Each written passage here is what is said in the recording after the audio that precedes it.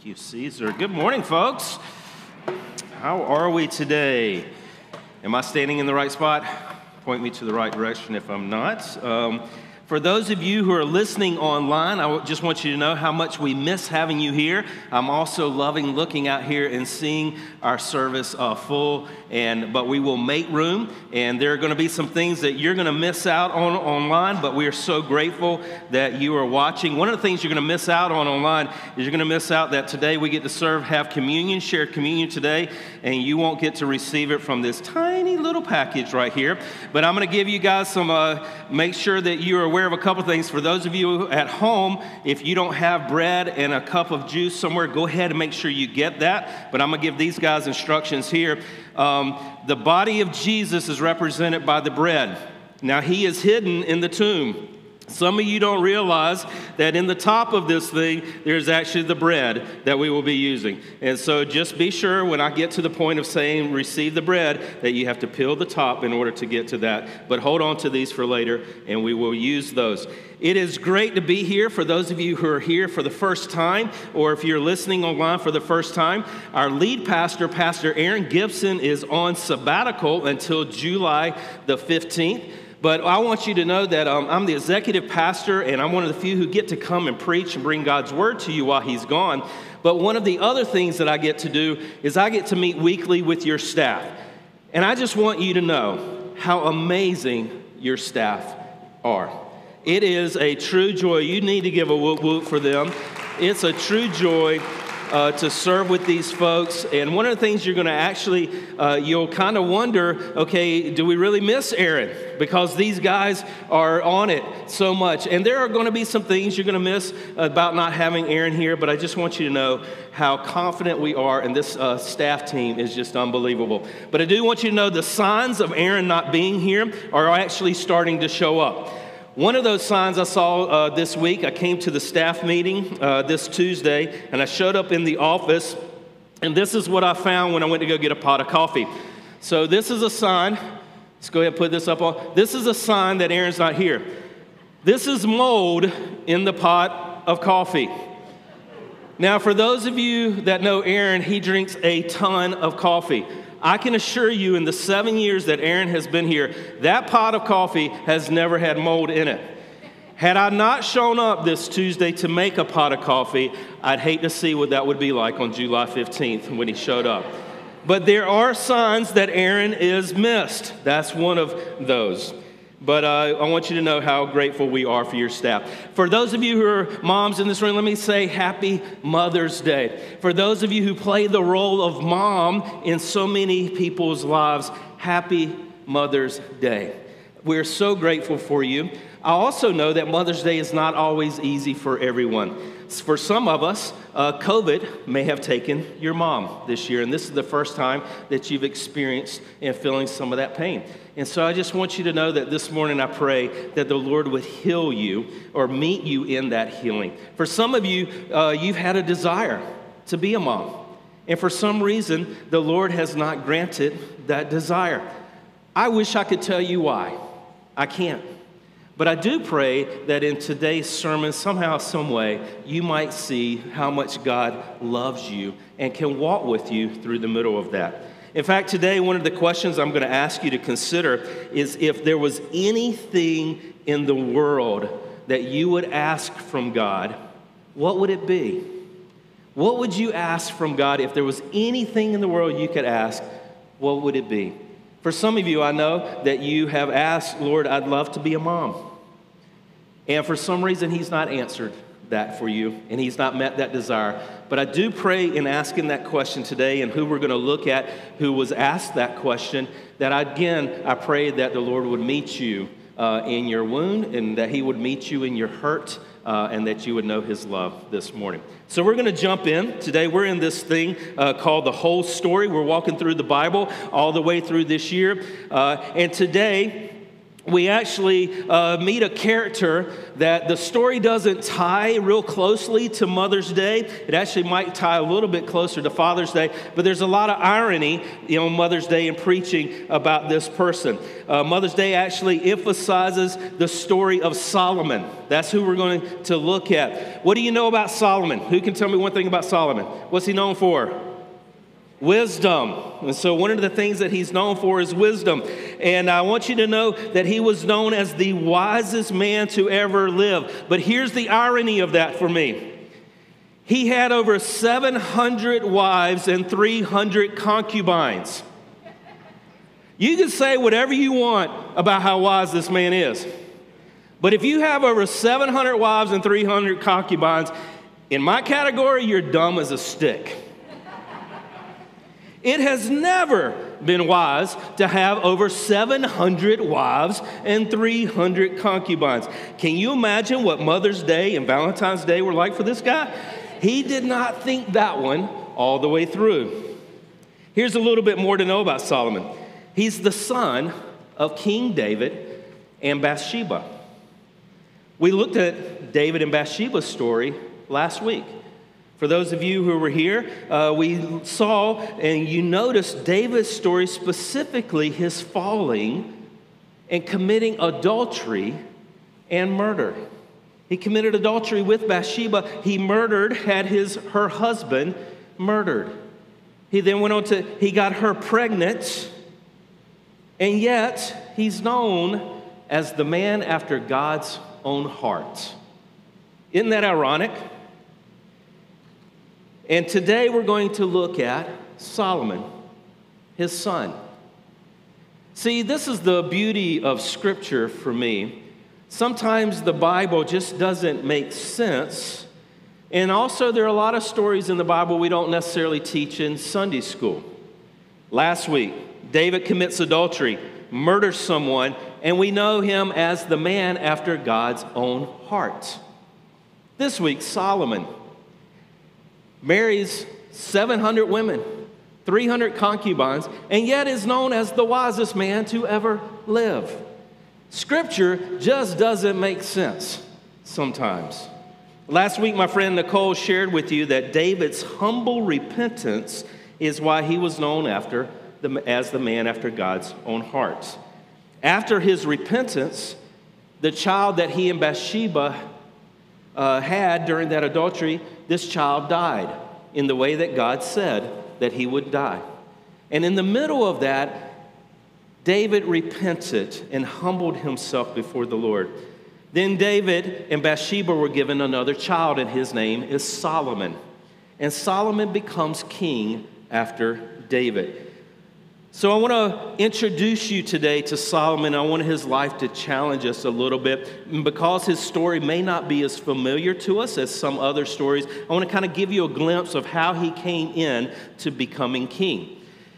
David made a promise to Bathsheba that Solomon would be next in line and he would become king. Now, this next bit of information may fascinate you. It may be hard to believe. But when you have 700 wives, and you have other children by those 700 wives, believe it or not all of those children will get along. I know that may be hard to believe, but there's another child that David has through another mother, and these two children did not get along. In fact, this other child, his name was Adonijah, and he makes an attempt to take the kingship from Solomon. He makes this attempt before David dies. David stops it, appoints Solomon as king. Solomon forgives him, but then after David dies, Adonijah makes another attempt to take over the empire, and Solomon decides, okay, I'll put an end to this. He ends up killing his brother. There's some good sibling rivalry there.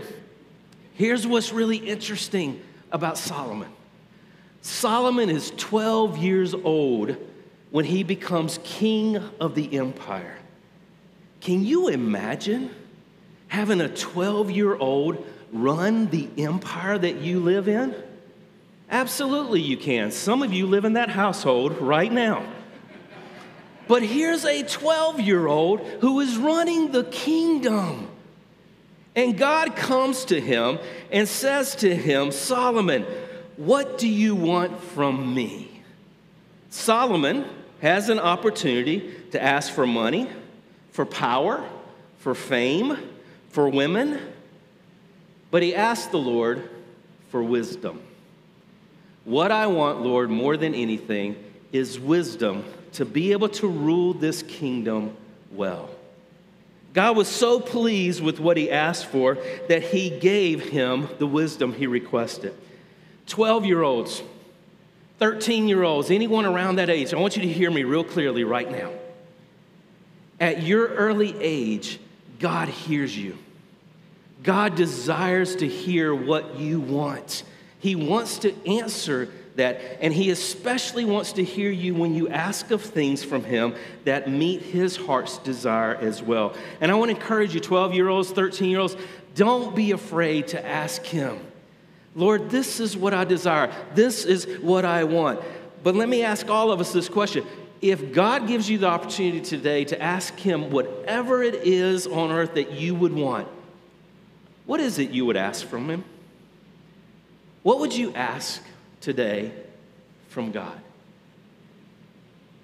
Solomon could have asked for money, could have asked for a new PlayStation, could have asked for a brand new chariot, a new car, but he asked for wisdom. He could have asked for self-control. He could have asked for patience. He could have even asked for the ability to forgive, but he asked for wisdom. What is it that you would ask from the Lord? I want to encourage you to be brave enough to ask that this morning. The Lord, I believe, is asking us, what is it that you would want from me? So Solomon asked for wisdom. Now, that's different than knowledge. When I was 12, I was always asking the Lord, please give me some knowledge, because I'm about to go into another test. I need knowledge. I need to know what's on this test. I need to be able to pass this. But knowledge and wisdom are different. Knowledge is the facts and information that you gain. Wisdom is knowing how to best use that knowledge. Now, I find myself a lot of times around a lot of people who have a whole lot more knowledge than I do. There are just people, the way my brain is wired, I can't keep but certain amounts of things up here. And there are people I'm around who just have a whole lot more knowledge than I do.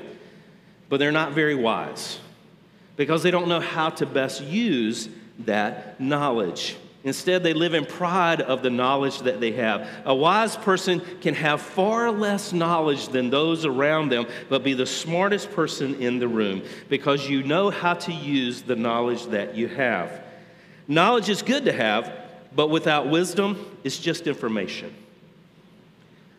Solomon had wisdom. He knew how to use the knowledge that was before him. He was also known as the king who brought peace. He was the one who had peace over Israel. And he was actually known to be able to use such wisdom and bring peace to situations. One of the most famous situations he's known for, you can read in 1 Kings chapter 3. And this is appropriate for Mother's Day because there's one night that these two women have a child. Both of them have a child on the same night. One of the children dies. And so the next day they come and they both claim that the child that died was the other one's child. And so the child that is still there, they're saying belongs to each of them. And so they bring this matter before King Solomon. And King Solomon, because there's no way to tell whose child it is at that early age and who they look like, King Solomon then thinks about this and comes to the mothers and says to them both, okay, what we're going to do and what will be fair is we're going to take the child and we're going to cut the child in half, and each of you will have half the child. In proclaiming this, one of the mothers just screams out loudly, "No, we cannot do this," begins to sob deeply and says, this mother can have the child. And instantly, Solomon knew who the true mother was. And so he took the child and gave it to the mother who was sobbing, because a true mother would rather give the child away than for their child to be hurt. Wisdom, to be able to settle a matter like that. That's what Solomon was known for. I want to encourage you to get to know Solomon's story. You can read that story in 1 Kings chapter 3. 1 Kings chapter 1 and 2, you read the story of him becoming king. Chapters 3 and 4, you hear about his wisdoms. Chapters 5 and 6, you actually see that he builds one of the great wonders of the world. He takes the charge from his dad. I want you to build the temple to God. And so you see in those chapters that he is the one who gets the temple to God built. And it's this glorious temple. But then you begin to read a little bit further, and you see in chapters 9 and 10, you begin to see all the wealth that God gives him. Now, it's interesting when you read Solomon's story and you read about it in 1 Kings chapters 1 through 11, it's also good for you to read the book of Proverbs. The book of Proverbs, or the wisdom of Solomon. And so as you read his story in chapter 3 and 4, read Proverbs. Next week, I'm going to take a look with you at the book of Proverbs in this whole story. The other thing to read about, as you read about his 700 wives, you actually find that here's a man who does know how to love even one. And so you need to read the book of Song of Solomon, or the Song of Songs. This is about how he sees love with another. But for today, I want to give you a glimpse of his life. I want you to see that he reigned with peace. He's very wise. He's the wealthiest king of time, successful. He built the temple of God. He ruled Israel through a period of greatness. He was liked by all of his neighbors. He had everything going for him. Yet he didn't listen to one piece of advice that his dad, David, gave him. And because of that, I encourage you as well to read the book of Ecclesiastes, written by Solomon, the wealthiest man, as he summarizes all of life as being meaningless. So I want to dig into that part of the story today, but let's start with his words from his dad, David. You can read these in 1 Kings chapter 2, so I'm going to pick it up in verse 1. When the time drew near for David to die, he gave a charge to Solomon, his son. Son, I'm about to go the way of all the earth, he said. So be strong, act like a man, observe what the Lord your God requires. Walk in obedience to him. Keep his decrees and commands, his laws and regulations, as written in the law of Moses. Do this so that you may prosper in all you do and whatever you do, and that the Lord may keep his promise to me. And God's promise to David was, if your descendants watch how they live, and if they walk faithfully before me with all their heart and soul, you will never fail to have a successor on the throne of Israel. So David's about to die, and the words he leaves with his son, be strong. I know you're 12, but act like a man. Observe what the Lord your God requires. Walk in obedience to him. Keep his decrees and commands. Powerful words from a dad to his son. I had one of the great joys last night. I did this for my son, and an early dad watched this in my life, and he invited me to be a part of this. I gathered with 10 other men last night around a dinner outdoors, and with one of the men's 16-year-old son. And he invited us as older men to come and to speak words of wisdom to his son who just turned 16. What a beautiful night. We each brought a little gift for him that symbolized our words of counsel to him. This was a true blessing for this young man, just to hear from older men, this is what we want to speak to you in life. If you've got young sons, if you've got young daughters, I encourage you, create that environment for them. Have older people speak into their life. They will never, ever forget it. But these are the words that David speaks to his son. Solomon, above everything else, always be obedient to the Lord. Above everything else, be obedient to the Lord. You can read the rest of Solomon's life, and then you get to chapter 11, and this is what we find out about him. Verse 1 in chapter 11. King Solomon, however, loved many foreign women besides Pharaoh's daughter, Moabites, Ammonites, Edomites, Sidonians, and Hittites. They were from nations about which the Lord had told the Israelites, you must not intermarry with them, because they're surely going to turn your heart after other gods. Nevertheless, Solomon held fast in them in love. He had 700 wives of royal birth and 300 concubines, and his wives led him astray. As Solomon grew old, his wives turned his heart after other gods. His heart was not fully devoted to the Lord his God, as the heart of David his father had been.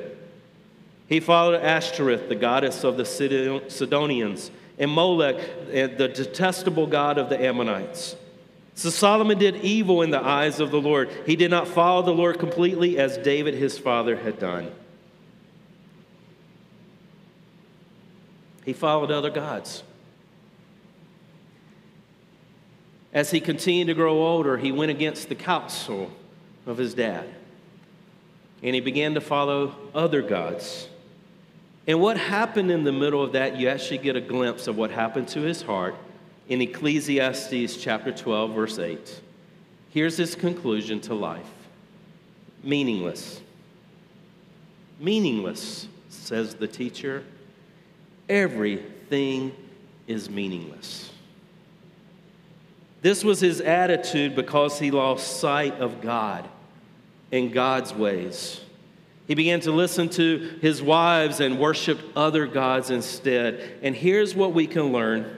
What we can learn from this is you can have all the knowledge in the world, but without wisdom, it's just information. You can have all the wisdom in the world, but without obedience to God, life is meaningless. As Solomon grew older, the wisest man in the world concluded that the counsel of his dad was correct.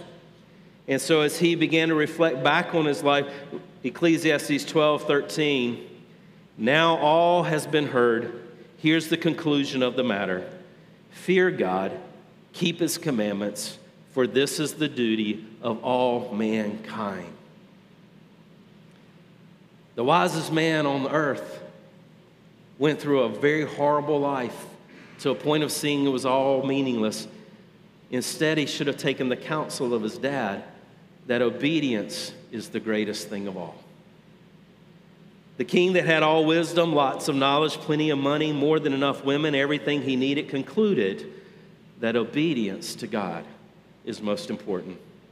He realized that his father's counsel was true, but because he didn't listen to it, life just became meaningless. So I want to help us to walk away from here with some practical things that we can take into our own lives. But that's the story that we're looking at. Here's the first thing I want you to grab a hold of. First thing is keep the status quo. I made that up. It's pretty creative, isn't it? Keep the status quo. K is for knowledge, W for wisdom, O for obedience. No matter how great knowledge is, wisdom is better. No matter how wonderful wisdom is, obedience is best. So we've got to keep those in order. Obedience to the ways of God is what keeps life meaningful. But yet we look at our circumstances, our situations, we look at events, we look at people, money, we look at all of these things as things that are going to give life meaning. But obedience to God is the only thing that gives our life meaning. So stop allowing circumstances and other people's decisions, stop allowing your financial situation dictating whether your life has meaning or not. Realize that even when things aren't going well, when things are hard, when suffering is around, when your financial situation is not good, realize your obedience to God in the middle of that situation is truly what gives life meaning. Even in David's failure in his adultery, he then became obedient to the Lord and followed the way of repentance. And because he was obedient in repentance, it gave life meaning again. We want money and power. God wants obedience. We want peace and perseverance. God wants obedience. We want happiness and comfort. God wants obedience. The second thing we can notice in this is God's counsel is to help us guard our hearts. The words of Solomon, Above all else, guard your heart, for everything you do flows from it. You see, when we think of God's counsel, a lot of times we think of God's counsel as wanting to limit us and hurt us, but we've got to remember that God is for us. As much as God's ways seem to feel that they're limiting us, they're always there to guard us. When we think about God wanting obedience, we think that He doesn't have our best in mind. He just wants us to be His slaves. God wants what's best for us, and He knows your obedience to Him is the route to that. The third thing I want you to recognize in this story is your ability to resist is far less than you think. You see, Solomon didn't begin with hundreds of wives. He began with one. And then he began to believe, okay, I won't follow into what God is talking about in worshiping other gods if I take on a few more. And then he's fine, and he takes on a few hundred more. And over time, he begins to find himself unable to resist in the ways that he thought. From age 14 to 16, I found my identity in alcohol. Showing up at school even intoxicated, trying to be the cool guy. At age 16, I was arrested for drinking and driving, and God used that event to call me to follow Him. That's when I chose to follow Christ, was after that event. From age 16 to age 37, I never touched one drop of alcohol. Those of you going into college, you may believe the rumor that you're going to get drunk, you have to get drunk, there's partying all through college. You don't have to. I and hundreds of my friends at North Carolina State University walked all the way through college, encouraging each other, and never touched a drop of alcohol. I didn't touch it because I knew that my life before meeting Christ was dictated by this substance. And I didn't want anything to get close to dictating my life than my obedience and my following of Christ. At age 37, I began this journey of the Lord freeing me in the sense of this doesn't control your life anymore. How can you appreciate it? And so since the age of 37, I've had a rule in my own life that I will never have more than 2 drinks at a day in any setting. Now, they're really big drinks. They're like, I'm just kidding. But I limit myself in that because I know that my ability to resist is less than I think it is. And so I'm going to stay far away from the line in order to just to say to the Lord, I want to appreciate something, I don't want to abuse it, and I want to be obedient to you more than anything. It's also why I'll never meet with a person of the opposite sex in a private setting, because I don't want to push any temptation in my own heart and think that I can resist something that I can't.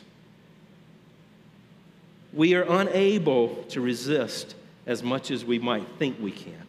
So I want to ask you, what is the thing in your own life that you know you're pushing the boundary on? How would you back it up? How would you back that line up? Not out of trying to just say, okay, I got to be right before God, but as a way of saying, the greatest thing for me is obedience before the Lord. You know, and even backing up those lines for myself, it gives my life meaning. That the meaningfulness in my life is to always obey the Lord. The fourth thing I want us to see is our obedience comes from faith in Jesus. You see, God required obedience from Solomon. And Solomon knew that that obedience had to come out of him and his willpower. But today, after Jesus has come, our obedience doesn't come from our willpower. Our obedience comes from faith in Jesus. Romans 1:5, the author Paul, he's saying this. He says, through Jesus, we receive grace and apostleship to call all the Gentiles to the obedience that comes from faith for his name's sake. What Paul is saying is when we think about obedience and faith, we sometimes think that our faith will grow as we are obedient. It's actually the opposite. As your faith grows, your obedience grows. It starts with our faith in Jesus. Our faith in Jesus is what empowers us to be obedient to Him. Our goal is not to be more obedient. Our goal is to be faithful to Jesus and to grow in love with him. Do you believe that Jesus is the Son of God? If so, let that faith lead you to obedience. Do you believe that he died on the cross to free you from sin, and you no longer have to live under the power of sin? If you believe that, let that faith lead you to obedience. Do you believe that he died and he rose from the dead to free us to be able to live obediently? If so, then let that faith lead you to obedience. We're not called to be obedient out of our own power. We are called to be obedient out of what Christ has already done. It's why the church is also called all over the world to regularly remember the death of Jesus. It is the death of Jesus that empowers us to be obedient. It's why we stop today and we receive communion. So in the next few moments, I'm going to ask you to prepare your hearts. This is the guidance that the scriptures actually give us as we come and we remember the death of Jesus. That we would first stop and that we would reflect. And so as you bow your head, and as I'm about to ready to lead us in receiving communion, as you bow your head, I would ask you to think these questions. Have your heads bowed. I'd ask you to confess before the Lord. Lord, these are ways that I've not chosen obedience. Would you speak those places to the Lord?